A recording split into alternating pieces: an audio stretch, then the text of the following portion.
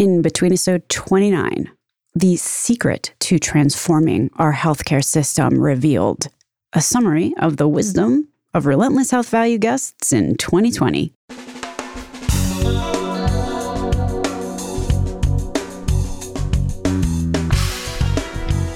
American healthcare entrepreneurs and executives you want to know. Talking. Relentlessly seeking value. I had a vision for this in-between episode. I wanted to highlight the wisdom of our amazing guests this year. I really wanted to find some theme that might be a key to our healthcare transformation. To achieve maximum suspense, here's the very short story of how I got from, is there a common thread of wisdom throughout all of the RHV episodes this year, to why, yes, there is, and it's a good one. So let's start out our journey of discovery with this. Here's a fact. If you talk to patients, they will often tell you that they receive poor care or their needs are not met when they fall between different providers, or their payer and their provider and their PBM are singing off at different sheets of music. Here is Dr. Don Fowles from episode 291 saying how this exact thing happens in Arizona for patients in the hospital for their mental health. So the person would get stabilized in the hospital, do well, then to get discharged, only to go back to the outpatient provider, but the outpatient provider didn't know what the game plan was, and so just continued with what he or she was doing to begin with. Invariably, it doesn't work, so the person winds up back in the hospital. So the readmission rates, actually, this happens all over the country, but just by way of example here, one of our providers was in the low 40% range, which is huge. In our industry in behavioral health, 10 to 15% readmission rate is a reasonable, to be expected almost readmission rate. So in the 40%, you're way the heck out as an outlier. So we created a performance measure to reduce the readmission rate from, say, like 40 down to 20% in a year's time, which is ambitious. But what it drove was the outpatient provider and the hospital providers getting together to collaborate with each other and figure out, how do we make this happen? And so we let you, outpatient provider, know what we did in the hospital, and you let us know what you did in the outpatient basis. And by collaborating, our chances for that person staying out of the hospital are much greater. You heard what Dr. Fowles said at the end there. It was all about collaboration. Until the providers decided to collaborate with each other and payers were part of the dialogue, patients suffered. Like I said just now, I've been thinking a lot about what it will take to get to a place where the triple or even quadruple aim is actually met.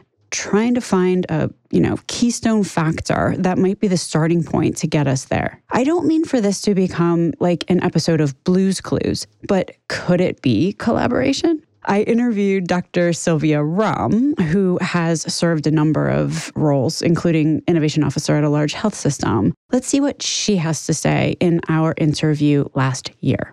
I think that one of the things that I am most proud about in the type of work that I do is that there is an extreme sense of camaraderie between the different people in organizations all across the country, and really also in different sectors of healthcare. So I've become good friends and good colleagues with some people in insurance plans and in some people who are looking in the employer market, and really bringing these people together to think about problems in the same way. Because I think we all recognize that there is a lot of improvement that can be had in our healthcare system, not health system, but like in healthcare writ large. And the fact that we're all working together and looking in the same direction is really momentous. And it's a really big deal. And so I'm really proud of that. So secret weapon, collaboration. Collaboration, always.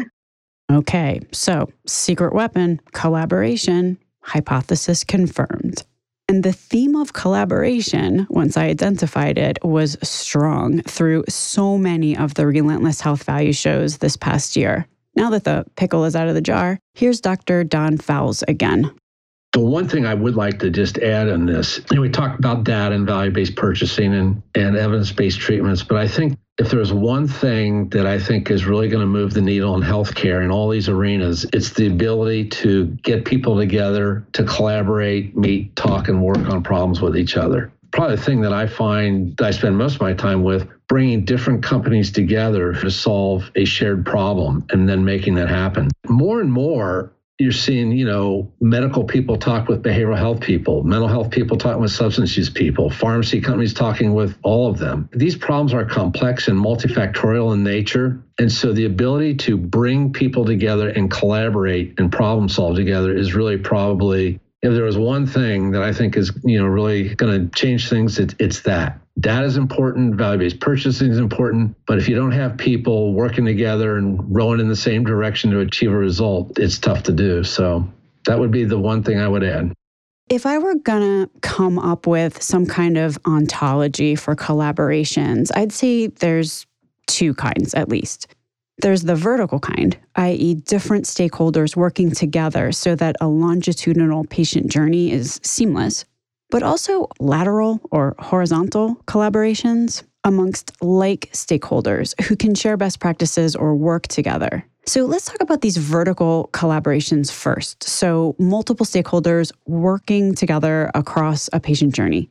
This could be, like provider and patient, which is inarguably the relationship that every other collaboration should wrap around. Some have even called this patient-provider collaboration the atomic unit of healthcare. Here's Dr. Kim Noel from Stony Brook on episode 251.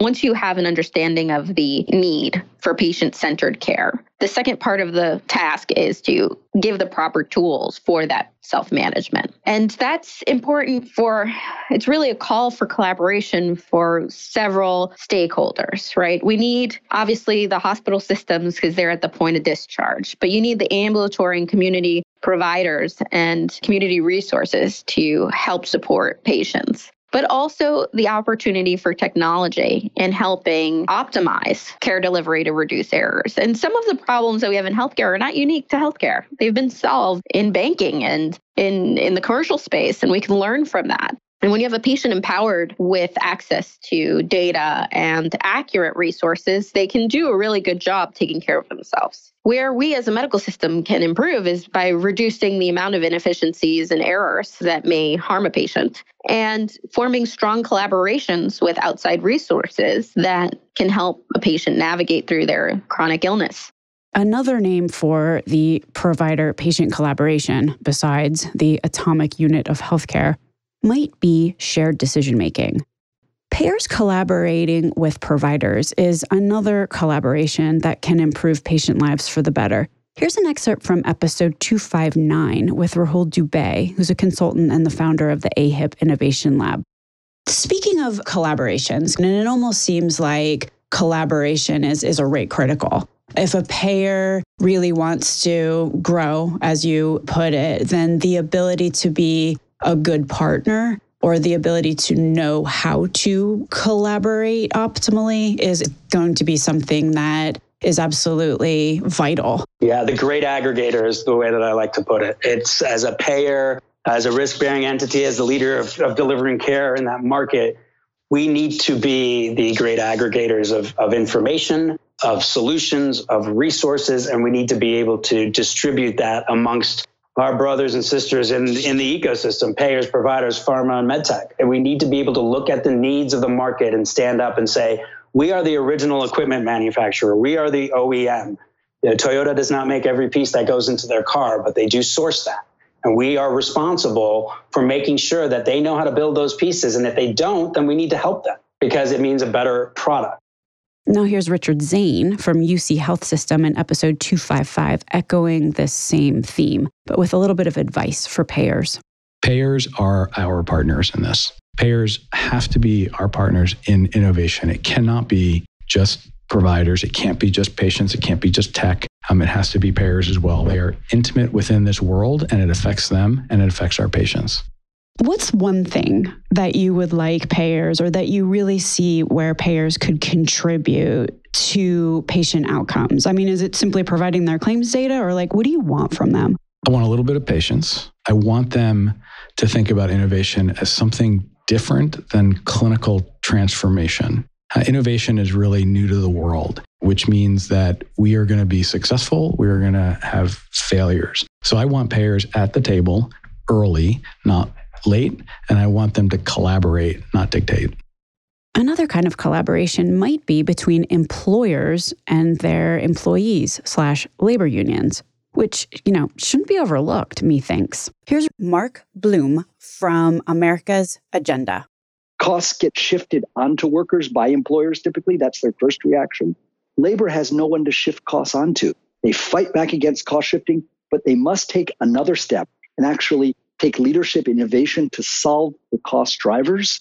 And if employers join with them and do it together, then we transform collective bargaining into a happy dialogue about how we share the savings we created together. I was chatting about collaborations amongst various stakeholders with David Contorno and Emma Fox from ePowered Benefits. And I thought it'd be important to point out what we are not talking about here. Collusion versus collaboration. That's right. We should discuss that. They're not interchangeable. The way I see it, if better patient care isn't the goal of your collaboration, if mutually making more money off the backs of patients is the main goal, is it colluding? It's at least suspect ethically. Here's Rahul Dubey again saying this very eloquently. I think there's some amazing sessions of introspection taking place within these organizations. And I think one question we like to ask ourselves, and I even ask the CEOs this, is who are we trying to serve? And I think if we continue to answer that question and go back to why we originally started and what our intent is the people that who do we serve and are we doing that? And if not, then what does that look like? And I think we need to go back because sometimes we get lost into, I need to meet this compliance regulation, or I need to lower this cost, or I need to pull this lever because it's going to improve my job satisfaction. We are human, right? We do serve ourselves, but who are we trying to serve? And I think that that's a very good question to start off every discussion, framework creation around healthcare innovation and transformation. Before we move into the horizontal kinds of collaborations, I'd like to mention that many of the Relentless Health Value guests have had some help with colleagues at home. Let's hear from a few of these collaborators. Oh my gosh, I'm so sorry, Stacey. My cat is meowing. Marley, stop. All right. Give me 1 second. I'm about to close the blinds. He gets very upset with our squirrels. They just irritate him. I'm not sure why, but they do. Other Relentless Health Value guest collaborations have included ambulances, helicopters, a few, I'm sure, lovely teenage children screaming, ice machines, doorbells, and one really large bug. I don't mean a computer bug. I mean like some kind of beetle with very powerful wings. Relentless Health Value is edited, so it's all good, especially in the middle of a pandemic with everyone working from home. So let's move on to what I'm going to call lateral or horizontal collaborations. A really great example of collaboration and best practice sharing, but also, just community is the coffee breaks for benefit consultants and brokers that Emma Fox and David Contorno started and run. So you guys have been doing the coffee hours. I would consider that a really amazing forum for collaboration that you've set up there. What have you gained from that? Oh my gosh. Humility, for sure. Lots and lots of humility. We've gained people. We've established this community of people that we can call. And that sometimes is completely business related. Sometimes it's absolutely personal. It started out as we were bored. We were not socializing with anybody, of course, and we really wanted to connect. And so actually it was born of a completely selfish motivation for us to connect with other people. And what we found was we were able to give just as much to others. And I've always believed that if we collaborate instead of compete, we will all be doing better and be able to deliver better. And I think the coffee breaks have proven that. We've got more engagement in people who want to co-consult. And we've learned that we can meet people halfway and not just do what we do 100% of the time, but perhaps throw a little what we consider innovation in every now and then as a result of somebody that was on the coffee break. This whole idea of lateral or horizontal collaborations, which Dr. Sylvia Rahm actually at the top of this conversation also alluded to, she was also talking about how much she has learned from others who have tackled similar challenges as she was facing. Dave Chase from Health Rosetta, an author of several excellent books you should definitely read, has said that the problem in the healthcare industry isn't really that we need innovation. It's that we need imitation. In so many cases, the solution already exists. Someone somewhere already solved for it. It's just that the solution has not been adopted broadly. So lateral or horizontal collaborations are how ideas and solutions can spread and be imitated. Here's an amazing example of how collaborations amongst brokers add up to tangible results that really benefit all involved. Here's David Contorno. Other consultants in the area geographically that we know embraces these types of plans. And we said, hey, have you been working with this health system? And if the answer is no, at least not in a collaborative way, then we start to scale our lives together. So how many members do your plans have in that area? How many members does our plans have in that area? Can we bring in a few other consultants who are doing these types of plans and then go to that health system and say, we have 10,000 lives or whatever the number is, where any one employer on their own would be too small to get their attention. Now let's hear from George Matthews in episode 253. He's talking about how companies working with multiple providers or payers or other stakeholders can actually become leaders of collaborative best practice building. But that's where the collaboration piece comes in. They're taking commentary from these companies as they give the process, saying what works, what doesn't, and let's modify the process as we go forward. And that's all because they're keeping an open ear and an open mind to what works and what doesn't. So all this being said about vertical and lateral or horizontal collaborations, there are certainly a few questions that I wound up having about collaboration. One of them was, what is the distinction between a transaction and a collaboration? I asked Emma Fox. A transaction is really a trade of a product. I believe that most of the time we are exchanging a product or a currency. We are transacting with another entity. For a mutual benefit, sure, but generally we're just exchanging a product. When you start collaborating with someone, something, a business, an employer, now we're exchanging thought and strategy and value and investment in each other. That's the big difference. And the financial piece of it will come. Absolutely it will. But we have to stop thinking that we're trading a currency for a product and realize that we're trading a value between two intellectual entities instead. This might be a twist, but consider what Alex Fair from MedStarter said here in this outtake from episode 229.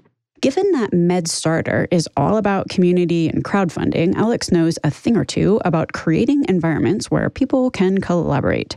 One thing, as you contemplate what Alex says here, whenever you hear startup company, insert pharma company, or somebody with a grant, or somebody who needs something tested, or medical device company, or anybody trying to collaborate with a hospital by paying them or building out something big for them for free and calling it a pilot. So here's me asking a question to Alex Fair. There is a typical startup story where a startup goes, they get a pilot at one large hospital. That large hospital crafts the startup basically in their image. So the startup can then not scale at all because basically they created a custom solution for this particular hospital. How do you not fall into that trap? We don't tend to work with those companies, so I don't really know how they fail in that respect. I can tell you how they succeed. You need to listen to not just that hospital, but understand how it's going to be marketable to other hospitals. And always keep talking to the other hospital leaders. So when we run a contest or a program, we're going to bring in 1,000 hospital leaders and say, hey guys, what do you think? And then that's a way to do it. But the way that you already know the right answer is by talking to other ones. I love his point. If you're going to go deep with one health system or other entity and you don't already have, kind of a trusting relationship with them that you've built up over time, and or you're not bringing the value of an aggregated view on the marketplace, you might think you're collaborating with them, but from their point of view, you might just be somebody paying them for goods or service, which is otherwise known as a transaction. And if that's the case, the second that you stop paying them or doing the free thing, your transactional relationship will grind to a halt. So what are the essential ingredients of a collaboration? Here's one, probably the biggest one, which was reiterated any number of times on many episodes, but summed up so well by Steve Schutzer in this outtake from episode 294.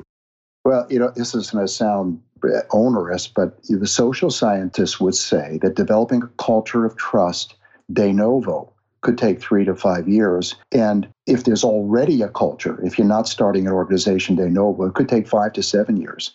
Now, maybe you can short circuit that once you get the energy going and the right people in the right place, but it takes time.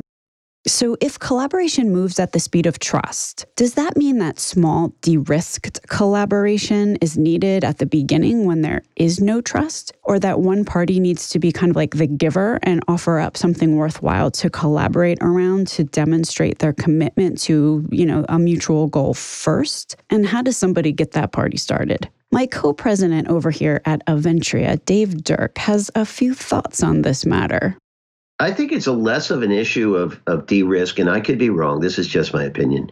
It could be less an issue of de-risk and more an issue of, are we working towards a common goal? You need to build a language set that you share so that you're communicating well, you're aligned on where you're trying to go together with a common goal, you're using the same language, and you're providing different componentry, but different skill sets that collaborate and combine to build a better whole towards a common goal. But of course, there's a few elephants in the room. One of them is payment models. If everyone's incented only by volume, then there's very little incentive to collaborate with other providers in all the ways that, for example, Dr. Kim Noel and others were talking about earlier in this episode. Whether it's self-interest or a system that forces providers to let patients dangle in the wind between a series of point solutions, the why might be a conundrum, but the ultimate victim is pretty clear. It's the patient. Based on what so many Relentless Health Value guests who are also experts many times in their respective domains have said, I think it's a pretty sound assumption that we all should probably be contemplating how we can better collaborate. It's what it's going to take for this healthcare system of ours to really be transformed. And it's also, frankly, one of the reasons why I started this podcast to begin with. I noticed that stakeholders had a really hard time communicating because sometimes vested interests that each of us have were so complex that I witnessed, one well-intentioned group after another unable to find common ground needed to collaborate. But also, sometimes the reasons why collaborations frankly fall apart and communications fall apart is because simply everybody has their own acronyms and ways to say things. And we have to be able to communicate if we're going to collaborate. Thus, the podcast was started so that I could help do my part to help everybody understand where others from other parts of the industry were coming from. And so we all could get up to speed on everybody else's lingo. So it's my hope that we can all help each other. At a minimum, it's a much nicer world to live in. I'll let my co-president, Dave Dirk, over here at Aventria Health, wrap up today. Thanks, Stacey. The important message that I would like to share and what we're seeing at this point in time that is such a great opportunity for everyone involved in healthcare and everyone who benefits from it, i.e. patients and families, the exciting and important perspective that I think we should all embrace. 2020 has been an unprecedented year with chaos and impact, but also with learnings and actions that have come from the suffering of the pandemic. In an unprecedented way, we are seeing a phenomenon whereby healthcare providers, and that includes payers and hospitals and IDNs and physician groups and staff, are newly looking for rapid ways to collaborate, to improve patient care, to sustain patient care, and improve and sustain outcomes.